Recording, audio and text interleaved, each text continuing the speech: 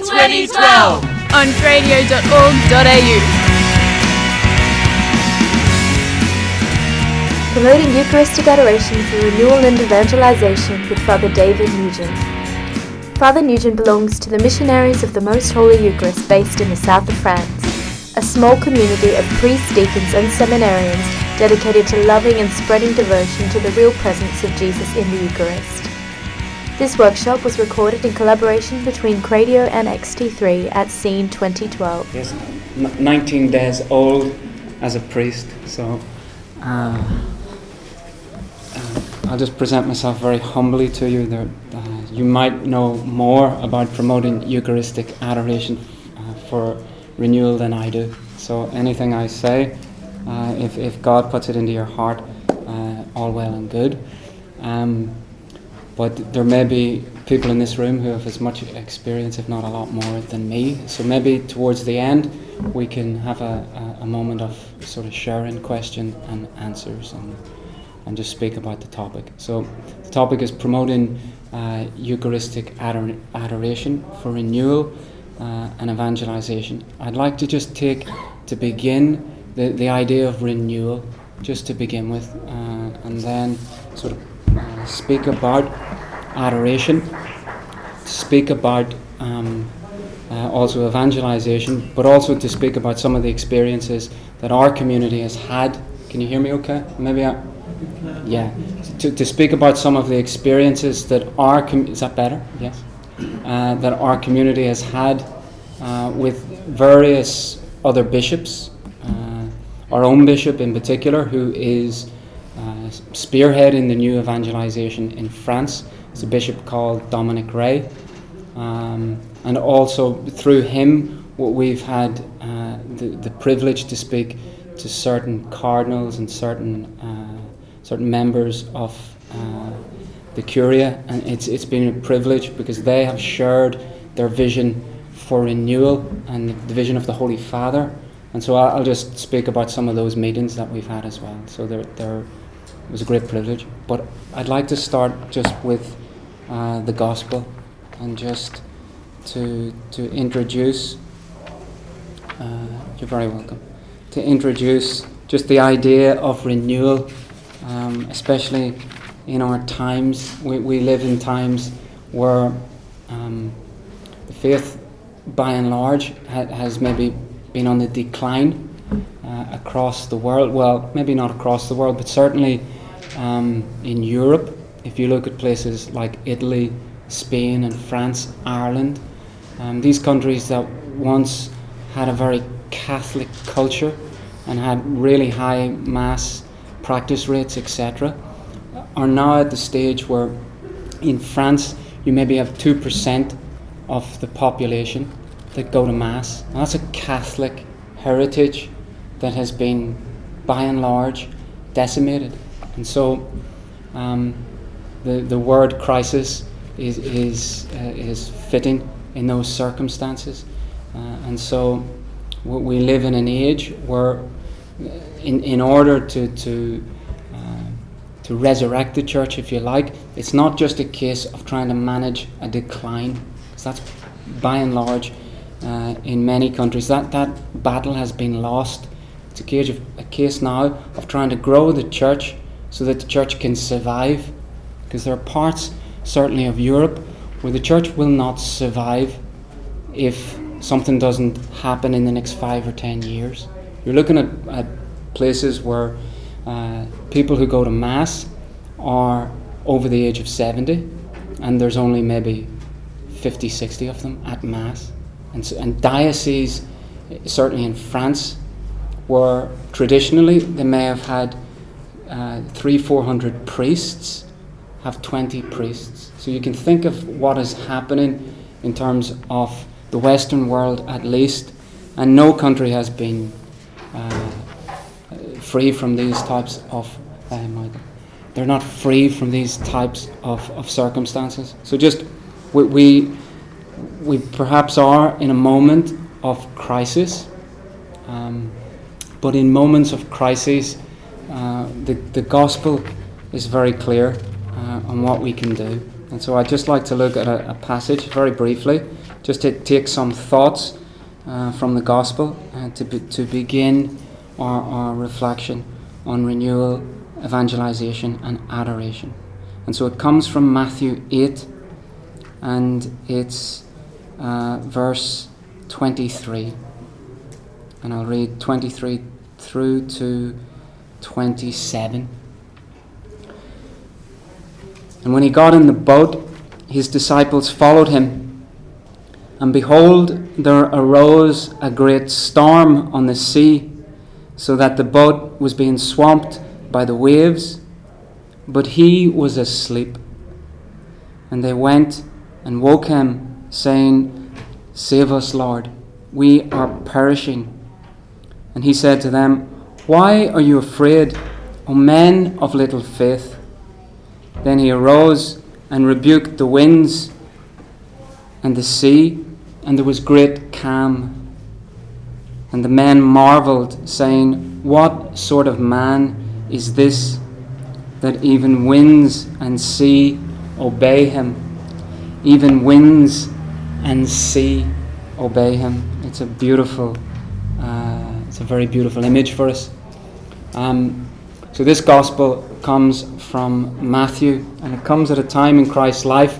He has preached on evangelization before this, because what we have before this, not in the chronology of the gospel, but in the chronology of Christ's life, he's preached on the parables. So he's gave this magnificent teaching on how to evangelize. It comes to evening time, he gets in the boat, he crosses the sea, and this huge storm comes on the sea, and he's asleep while this storm happens. So just to take the idea of that in the context of the circumstances that the church finds herself in now, it's in the boat, so clear analogy for the church, on the sea, which means in her mission, maybe in the world, and moving across to the other side, coming to its fulfillment to the end of time. But behold, the scripture says, a great storm was in the sea. And so this unsettles the boat, it unsettles the people in the boat. But Christ is in the boat and he's asleep. And so there's a teaching that is immediate, and sometimes it's something that we can reflect about. But why, above all times, does he sleep in the middle of a storm? It's just something that you say, well, how could he sleep? Like, he's obviously very tired in one sense, but in a divine way, why did he choose to be almost like not in the land of the conscious? Why did he choose to sleep when you would imagine it's a time when the apostles have the greatest need? And so there's a teaching. Christ is going to do something. Right? He knows it. He's going to calm the storm. He's going to bring calm.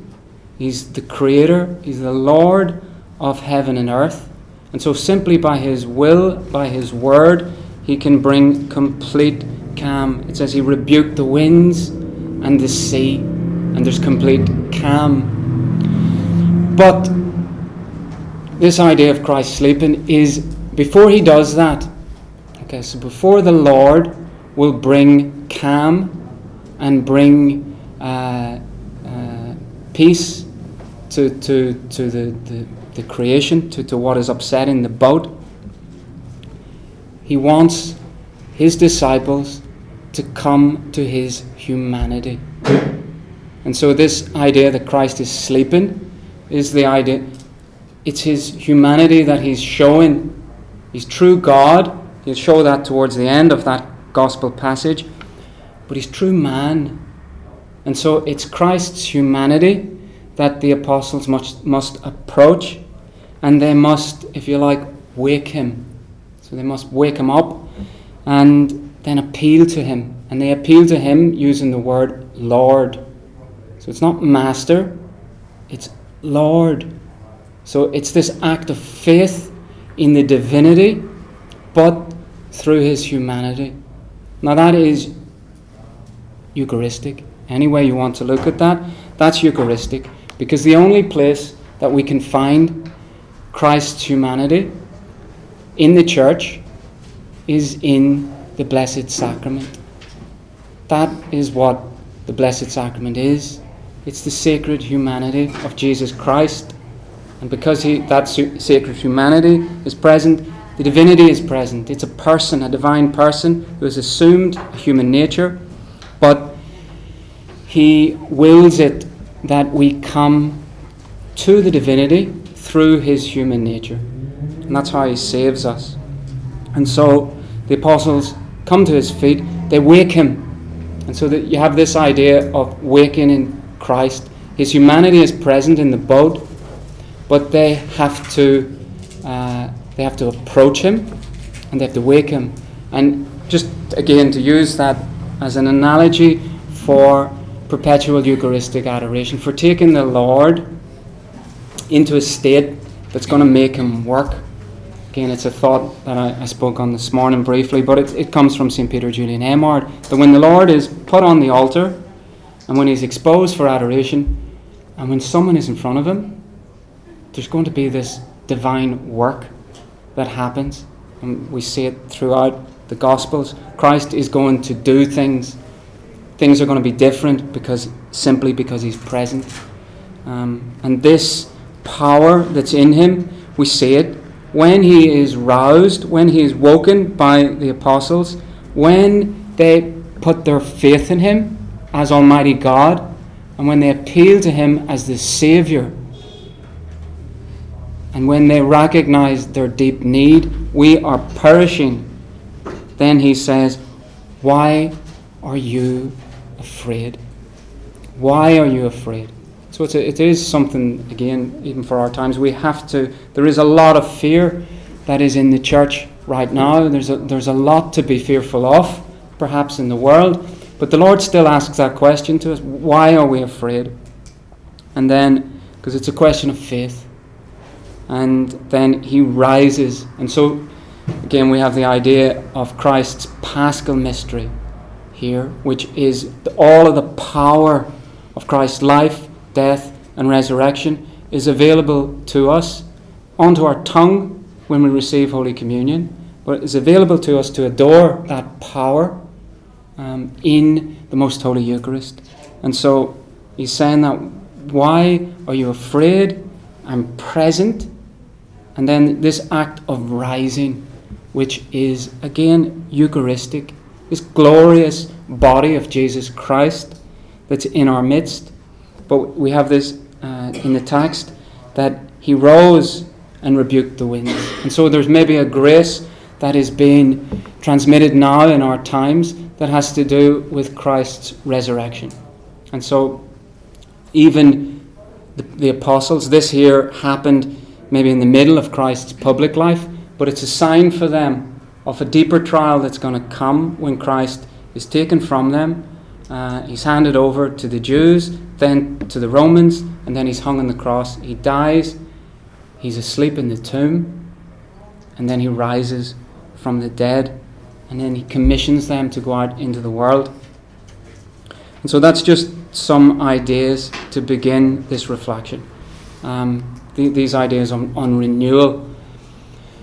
I spoke earlier on St. Peter Julian Eymard. He's a very good reference point for all things Eucharistic. He had an extraordinary charism, but he was very prophetic in how he spoke about Christ's presence in the Blessed Sacrament. He had a very strong idea of a Eucharistic age that would come in the life of the church. And some things he said, that at the beginning of the life of the church, Christ sends out apostles to preach the cross, Christ crucified. And so we've seen Paul, who has this encounter with Christ resurrected, the resurrected Lord, and then is consumed by this mystery of Christ crucified. And basically, all over Europe, he just pours out this mystery and converts countries for Christ. St. Peter Julian Eymard, in a similar way, He was called the Apostle of the Eucharist, but he felt deep in his heart a conviction that a time was coming in the church, a Eucharistic age was coming in the life of the church when the Lord would send out apostles, but those apostles would not be preaching the cross, they'd be preaching Christ in the Blessed Sacrament. And so he moved with that grace that came into his own heart as a saint, and when he was raised up as a saint, he was raised up during the Second Vatican Council. So it was the 9th of December 1962. And it was just right at the end of the first session of Vatican II. And so in the presence of the entire church, the Pope and all of the bishops gathered, this saint is raised up. And so if I give just an analogy from one of the parables of Christ, there's a parable that Christ teaches, and it's got to do with the yeast that is hidden in the 3 shares, I think it's 3 shares of flour. So you've got this idea that this Eucharistic grace was hidden in the renewal that was coming through Vatican II. This grace that initially was in a saint, into a religious order, into a movement in a part of the world, in France, that spread to Australia, again at round about the same time in the mid-1800s, that was first and foremost in communities and religious orders, was then taken into the life of the church, like yeast hidden in flour. And then this universal grace is now being transmitted throughout the church. And so this idea of a universal grace that's available to all Catholics for adoration is something that comes from Rome. It had to come from Rome. It comes, I believe, through the Second Vatican Council. If you read certain documents that come after the Council, you have Mysterium Fidei by Paul VI in 1965, a very, very good reference point for the purpose of the Second Vatican Council, because he puts it into the context of Eucharistic renewal. And so he's saying the purpose of the renewal is to bring us closer to Jesus Christ in the Most Holy Eucharist. And so you get that in the beginning of the document. Again, we have it then in our own times in 2003 with Ecclesia de Eucharistia, where Pope, I mentioned it this morning, to rekindle, the purpose of the document, to rekindle Eucharistic amazement in priests and faithful. And so it's a clear mandate coming from the church. To speak just about another document that came, it came through the Congregation for Clergy. I think I mentioned it this morning. It's called Spiritual Motherhood and Eucharistic Adoration, or Eucharistic Adoration and Spiritual Motherhood. I can't just remember the exact title, but it was issued by the Congregation for Clergy in 2007. It was issued on the 8th of December 2007, and it had 3 parts to it. So we had a document that was a document at the level of the magisterium. It was teaching the link between adoration and vocations. So it's a clear link. It showed by example this link, that when especially women, feminine souls prayed, then the document showed in history what happened through the rising up of either their own sons as priests, cardinals and bishops, or the link to other priests, cardinals and bishops. And so there are many illustrations in that document that give us great hope for the future, especially when the church teaches it that way, that really we're maybe at the dawn of a particular type of priesthood that we have to pray very hard for, a deep Eucharistic priesthood. That could be what the Lord is doing right now. But anyway, you had that document. That document was accompanied by a letter that was addressed to all of the bishops in the world. And that letter, again, I mentioned a little bit of it, but the letter is clear. It says, it speaks about renewal. And that renewal is not an activity, first and foremost. It's something that has to be present at the level of being. So it's a little bit philosophical, but it's speaking to bishops, and it's trying to make the point that if we don't begin with a spiritual work, then we don't begin. That's the point it's making. We can't begin to renew if it's not first spiritually achieved through prayer. So it's talking about the primacy of prayer, and it's putting that primacy to bishops. And when it does that, it also says that the church, okay, we have, and it doesn't put it quite like this, but I'm just paraphrasing it.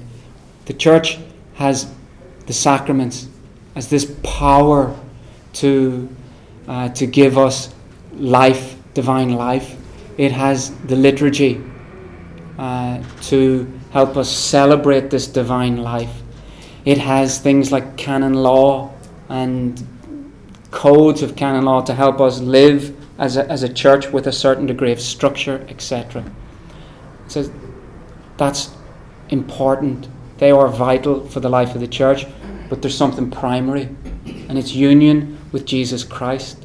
It's primary to the sacraments, the liturgy, canon law, etc. So if we're looking to renew, it's about union with Christ. So the document makes it clear. And then in saying that, it says we can't divide Christ from his mother. We can't separate union with Jesus Christ from union with the Immaculate Heart of Mary. It can't be done. And that's what the document says. That's what the church teaches us. And so it then refers to Paul VI in how he commented on the Second Vatican Council, on the role of Our Lady in the council, in the documents in the council. And it then uses the idea of the cenacle. This cenacle where Our Lady, we come into union with Our Lady, and that's how the church prayed for the gift of the Holy Spirit. So it did that in Jerusalem, and there's no change in this need for the church to be about the business of prayer in order to invoke the Holy Spirit, to receive the grace to then carry that message of truth and the grace that comes through Jesus Christ into the entire world. It doesn't change. So that document speaks about the primacy of prayer, and then it speaks about Eucharistic adoration, but in a perpetual context, 24 hours. So it talks about the cenacle being something that has as its centre Christ, but Christ being adored 24/7, and that this would be a springboard for vocations in the church. That was the purpose of the document. And then there was an appeal made to all bishops who can apprehend this, to put this into practice. Now, it's a difficult thing for bishops to do that, and when the very first time that I read the document, I felt called into that work. So I read it, I thought, right, that's what I want to do as a priest. I want to do that, to try and, because it gave certain concrete examples of how this could be lived.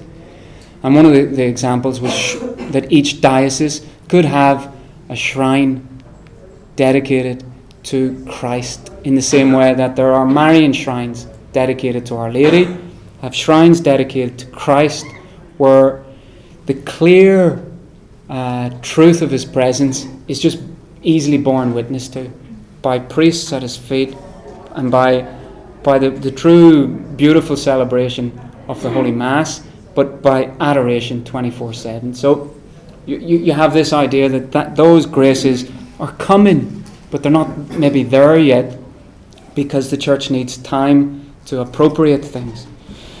And so when I read that document, I was prompted to really vocationally ask the question, what does Jesus want me to do? And I came in contact through prayer and through asking that question with a bishop in the south of France. And that bishop is called Bishop Dominic Ray, and he's very well known in France for evangelization. And so I came in contact with him, and one of the things we immediately spoke about when I was with him and a priest of his diocese who was really trying to begin the work, although he had worked in France, but to do something at the level of a community that could then sort of grow under the protection of a bishop, that could take some of the ideas from the document, especially the idea of a shrine, and try and say, well, right, this maybe is something that we can put into practice in the life of the church, but it needs to be worked at the level of grace. So that's something that our community really has as at its heart, this desire to have a Eucharistic shrine, a Eucharistic sanctuary, wherever the case may be, in the world, and to come to try and live out of that basis, to promote adoration from that basis, a basis of a centre for adoration. So that was something that practically we were discerning at a practical level with the bishop in France. Now, just to sort of bring this into the context, there's another bishop in France called Monsignor Marc Aye, and when he was nominated bishop, he was nominated bishop for a diocese in the southwest of France called Bayonne. And Bayonne is a diocese that's suffered in the last 40, 50 years, and it maybe very typically in France and in Europe. And so you have a very disaffected presbyterate, so priests who maybe a lot of priests have maybe left or are very much at pains with their ministry and at pains with the idea of the mystery of the church and the mystery of Christ, etc. So there's an evident difficulty there, and also that has been reflected into the faith in that area of the world. So he came into something that he knew it can't be fixed. Now he's a young bishop, extremely talented, extremely well formed, but the first thing that he did was he said this diocese has to get down on its knees before Jesus Christ and adore him so that we can get the grace to have holy priests. And so that's what he did. He opened 2 perpetual adoration chapels in the diocese, and he signed up for hours during the night, which is a great witness. And then he asked the seminarians of the down. There was only 2 at the beginning when he took over, but now there are about 20 odd seminarians. He asked them to do the same. And so the Lord rewarded him with vocations. And it's a very clear sign. When there are vocations, it's a clear sign of God's grace, but it's also a sign that beforehand someone has been praying, because the Lord gives it as a mandate.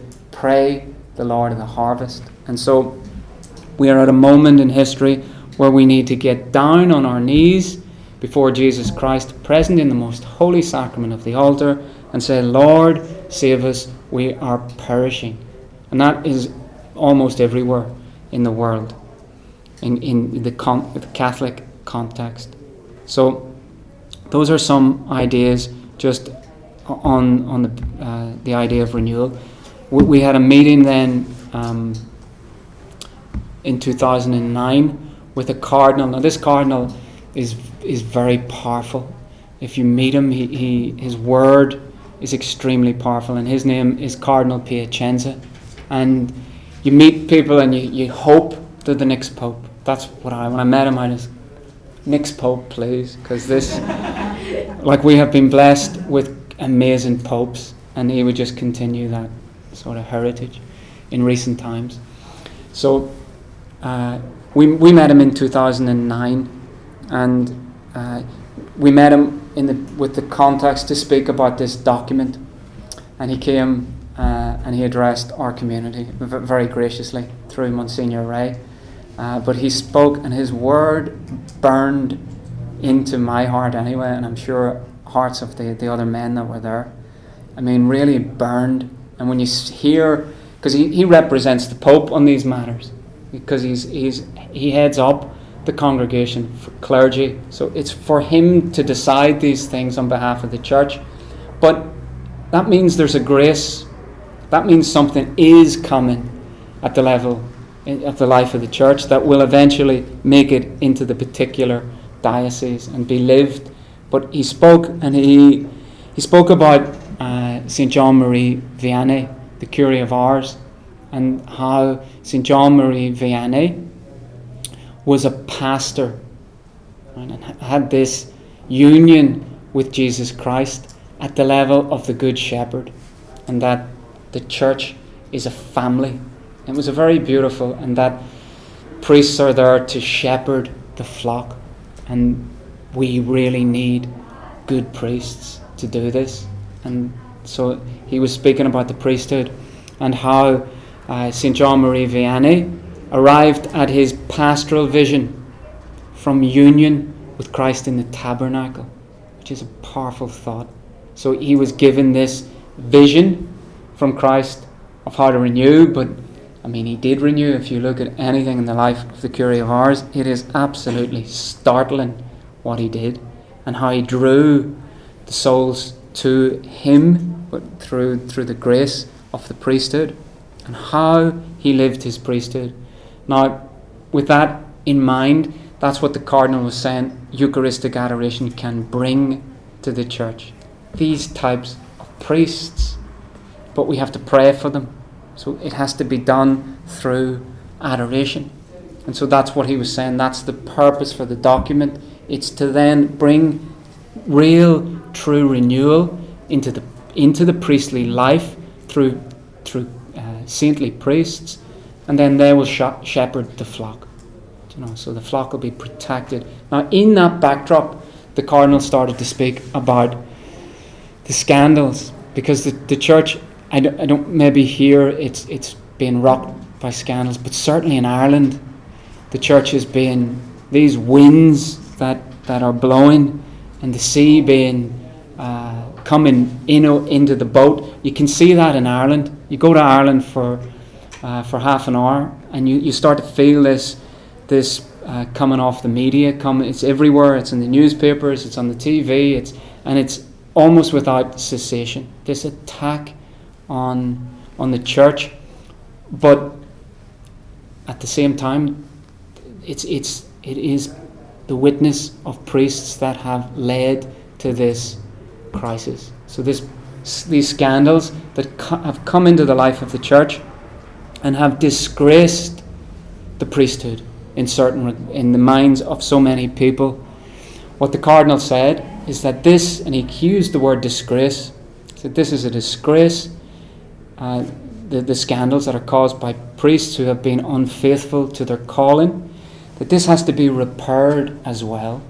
And so he said, we've 40 years of these difficulties in terms of at least them being manifest visibly in the church. And he said, we possibly need 200 years of reparation to make up for this. So that was the idea. He said, we need to pray. We need to get down in front of the Lord, and he said more or less the same thing as Monsignor Mark Aya. We need to get down and adore Christ.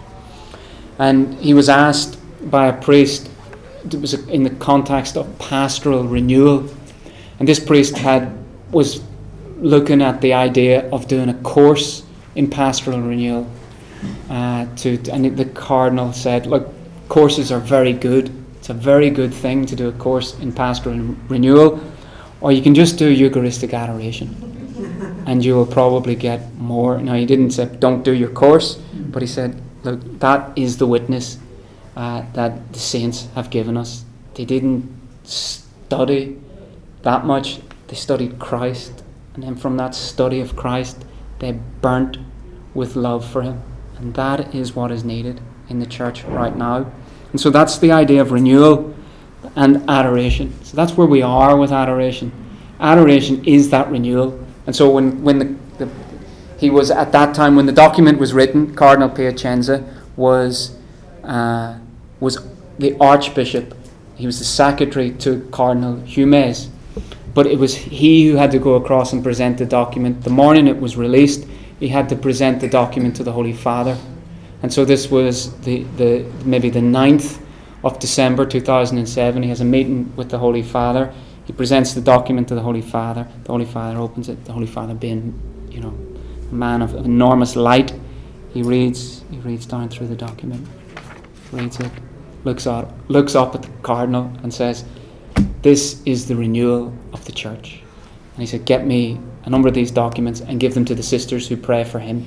So that's what he did. He said it was the renewal of the church.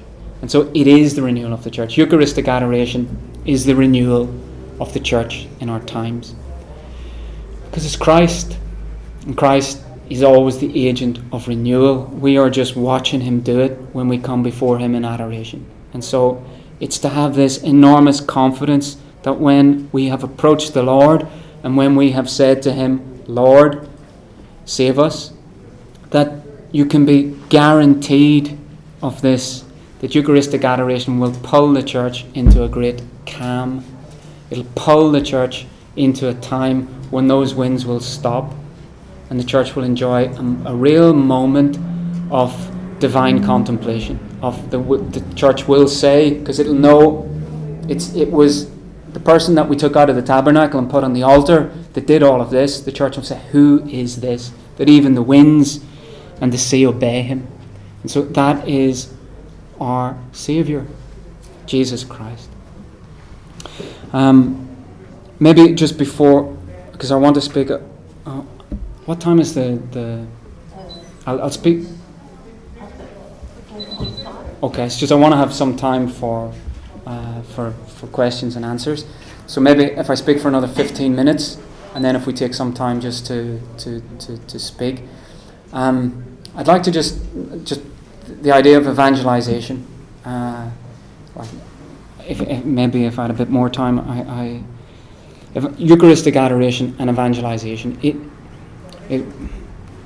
I remember. I think it again was Cardinal Piacenza who just pointed one time. This was at another time. We've had a couple of times where we met him. He just pointed at the altar, and he said that this evangelization comes from here, comes from the altar, comes from the Mass, flows out from the heart of the church. And it's something that the church, in a certain way, not the church, but movements in the church this has to dawn on them again, that evangelization is Eucharistic. You can't not, as Catholics, we can't not speak about what is at the source and summit of our faith. And so whatever way we come to evangelize, no matter what that is, there has to be this union, Eucharistic union with Christ. And that, so that we can maybe, if I just take a thought from St. Thomas, he looks at various ways that we are in union with Christ. And he says that there are those souls that are in union with Christ at the level of creation. So he's the Word, and through him all things were made. And so they know Jesus, but it's not explicit. So it's not at the level of grace. They know Christ, but because he is the divine Word, he's brought them into life. So it's at the level of creation. They can know about God. Then he says, but there's a distinction when God draws, and he's referring to the fact that no one can come to me unless the Father draws me. So that this grace, which is the faith, which draws us into an explicit knowledge of God the Son, and then therefore God the Father and God the Holy Spirit, that when this is given, this is like a second level of union with Christ. And then he says, but there's this other level of union, which is a deeper level, which is at the level of a special love that Christ gives. And in the context that St. Thomas was comment on this is when Christ instituted the Most Holy Eucharist. So it was on Holy Thursday night. It's in his commentaries on St. John's Gospel. And so when Christ institutes the Holy Eucharist, he gives those people who are with him a special outpouring of his love, a special outpouring of a knowledge of him and an intimacy with him. And Catholics have that privilege. Not all exercise it, but we have that privilege, and that has to be, because that then can animate everybody at the level of grace. So anybody who's baptized in the body of Christ can receive this if it's witnessed to them. And so that is what the church has to do. It has to give a very clear witness to all those people who don't know Christ in the Blessed Sacrament that that is God. And we can't do that outside of adoration, outside of worship.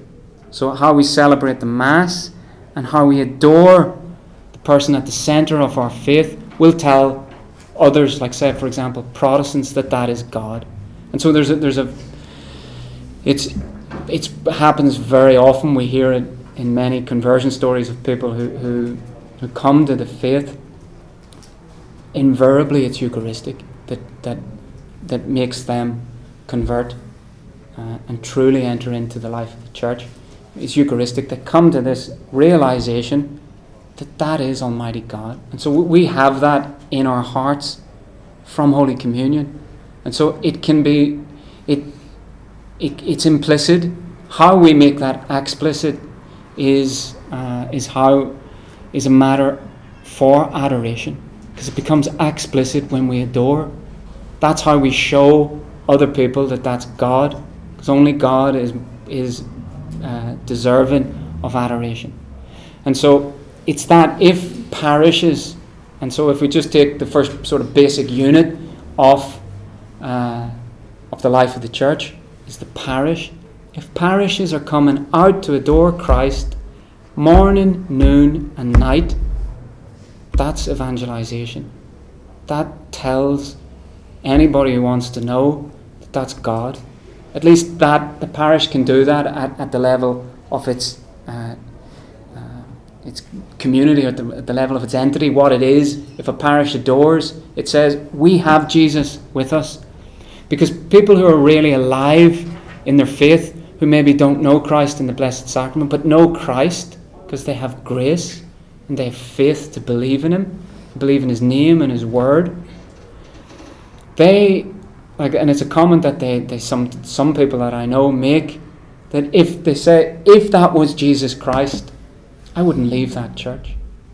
That's a fair point. Because they do love Christ. They're baffled by Catholics who say, well, it's Christ, but are indifferent to that reality. So that is evangelization in a negative sense. That if we aren't fully alive as Catholics in the truth that sits at the very centre of our faith, well then we, in a certain way, are nullified in our evangelization. We can't, if we're not alight with that fire that comes from Christ in the Blessed Sacrament, we can't set fire to anyone else. And it is, as St. Peter Julian Ehrhardt said, first and foremost, it's a question of fire. That is what it is when it comes to the Eucharist. It's that fire and zeal and desire for Jesus Christ in the Most Holy Eucharist that sets other people alight. And it's a light. And so in the prologue of St. John's Gospel, the true light is Christ. But He has a witness. And that witness points to the light. And that witness is St. John the Baptist. But St. John the Baptist, in order to point at the light, has to have in him, although St. John says he's not the light, but he has to have this union with the light. And that is this, St. Thomas puts it like this, he says, he's set on fire by Christ. That's what makes him able to point to Him and draw others to Christ. And so it's this being set on fire that comes from adoration. That comes from adoration. If you adore Jesus Christ, if you give Him that priority, which again Pope Benedict says. So when Pope Benedict says, he says, Eucharistic adoration is not a luxury, it's a priority. And so as Catholics, we have this duty to adore. Pope Paul the Sixth says, it's sweet, but it's still a duty. We have to come into the Lord's presence, bow down and adore. And the sweetness comes from the fact that we receive such grace in doing that.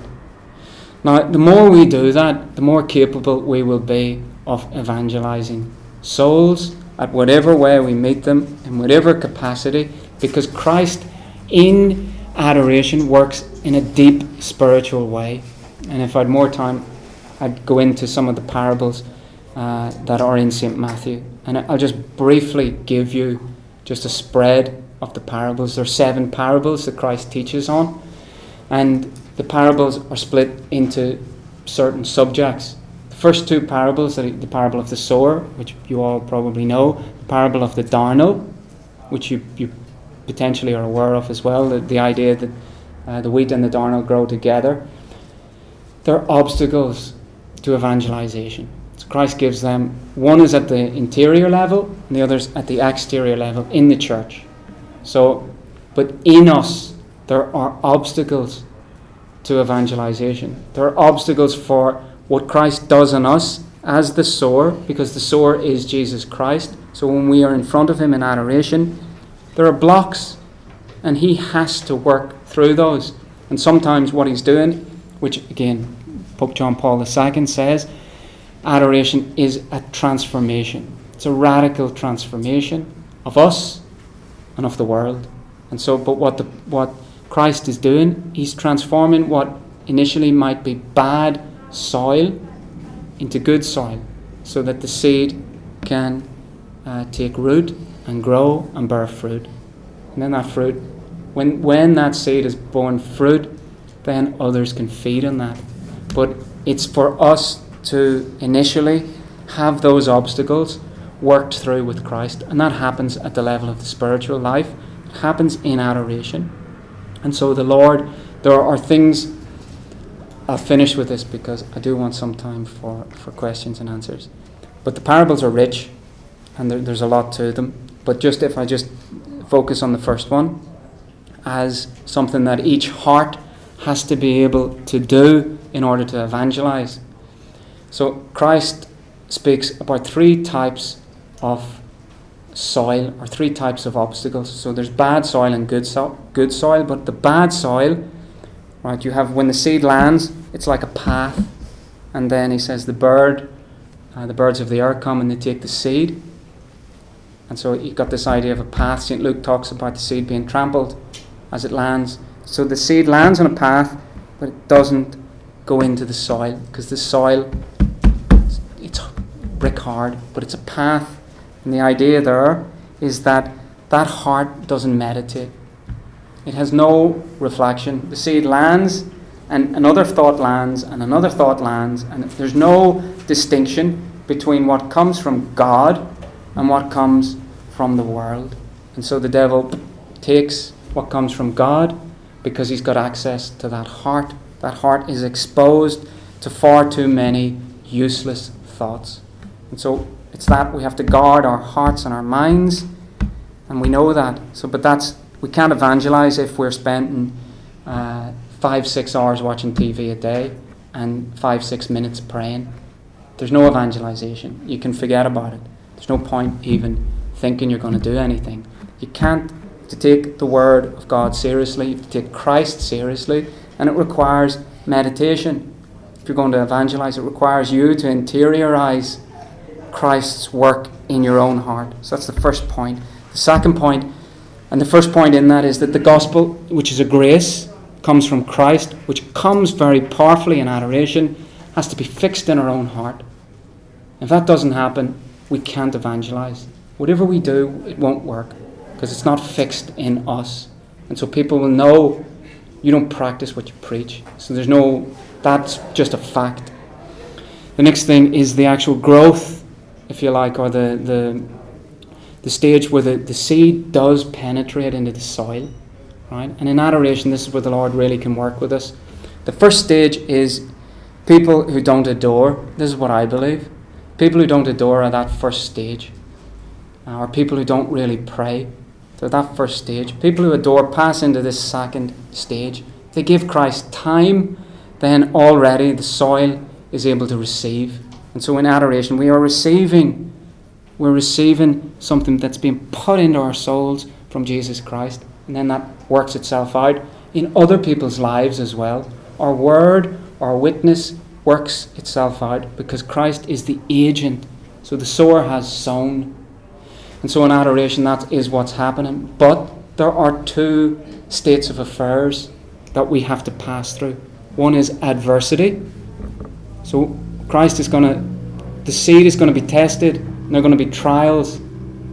And what happens when trials come, if that seed hasn't penetrated sufficiently, what the Lord says, it shoots up, but the minute that the sun shines, that the seed's scorched because it has no root. And when he's explaining this, that's what he's saying. The minute that there is persecution on account of Jesus Christ, that's it.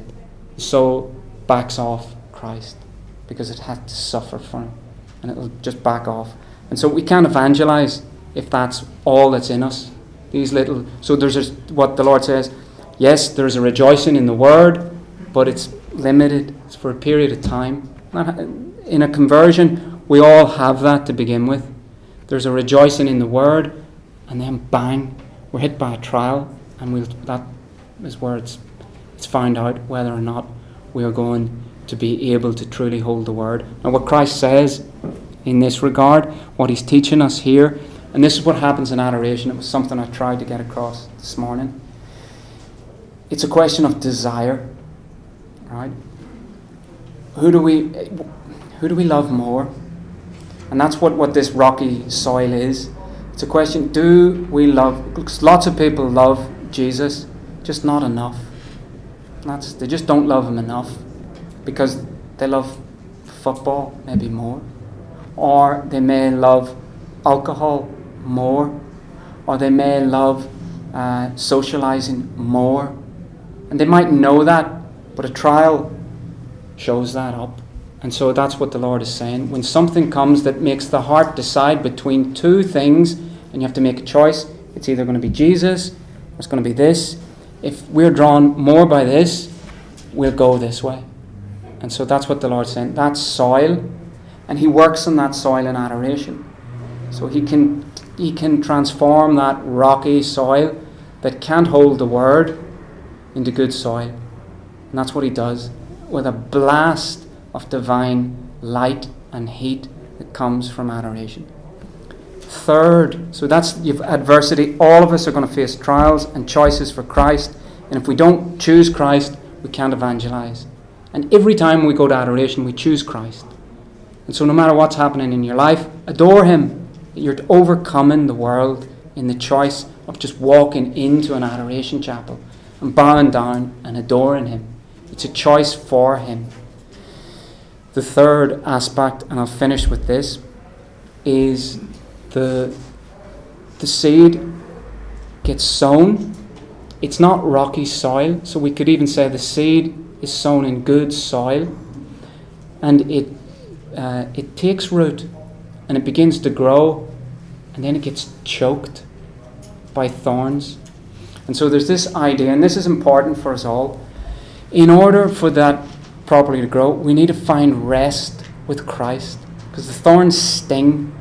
Okay, so these thorns sting Christ's work. They prevent us maybe, as we're coming to a door, boom, we're bombarded with so many cares and different things that take over, and that these draw us away from peace, and they draw us into worry, and especially if it's at the level of the world. So the Lord says the cares for the world, that really works against God's providence. Like we can't trust him enough to just follow him, because we need to do something for ourselves in order to have that security, etc., etc. And sometimes that does come to us in prayer and is a distraction, but we act on it, and these things, they take away, they choke, if you like, the work of contemplation and meditation in the heart. They choke it with just an activity that has as its root anxiety.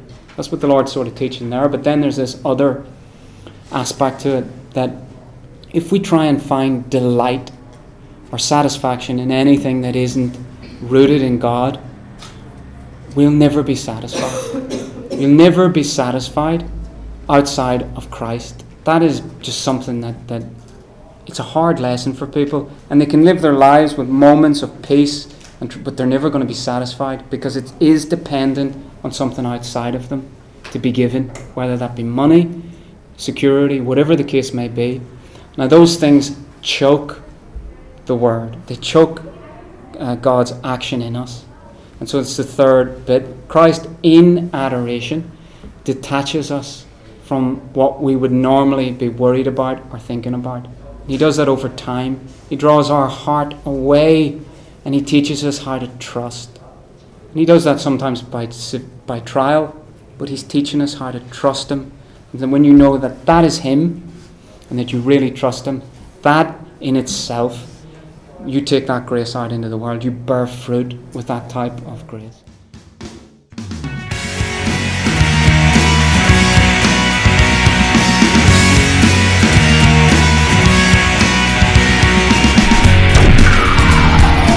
radio.org.au